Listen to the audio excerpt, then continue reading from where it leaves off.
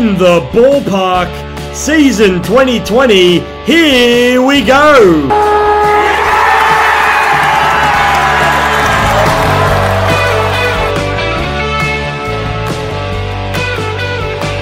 Welcome back to another episode of In the Ballpark. It is very, very exciting to be here with you all and to have your company. Let's get straight into the introductions.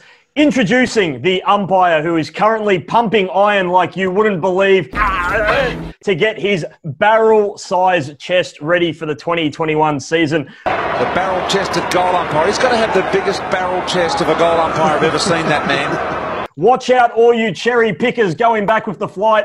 Our man, Ryan Frizy Hartwick, is going to bowl you over. Welcome, Frizy. Serps, thank you very much for that, once again, incredible introduction. I think we all know in this conversation that the only iron I'd ever be touching is the one in the laundry. But anyhow, look, that's very, very lovely of you. Great to be back again. The week flies around, doesn't it?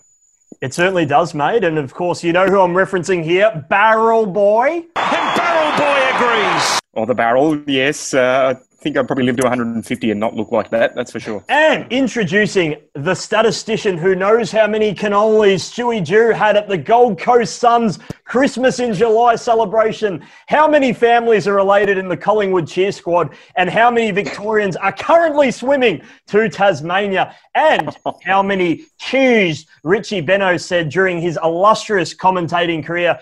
Ex-Maxi Choo Train, Tonner. Maxi, welcome to you, mate. It's 2 for 222. Good to be back, sir. Thanks for having me. I think Stewie Jew had a lot of cannolis and Richie Benaud said a lot of chew. 2. Very well done, Seb. As I tell you, 2 from 2 again, same as every week. And of course, it is my pleasure, therefore, lastly, but of course not least, the man you are guaranteed to find looking for records at the end of a football match, the man who starts his Movember growth 11 months earlier, and the man who will secretly eat more cannolis at the Gold Coast Suns Christmas in July celebration. It is Michael. Leave the smart-ass comments, grab the cannolis, Serpel. Oh, Serps.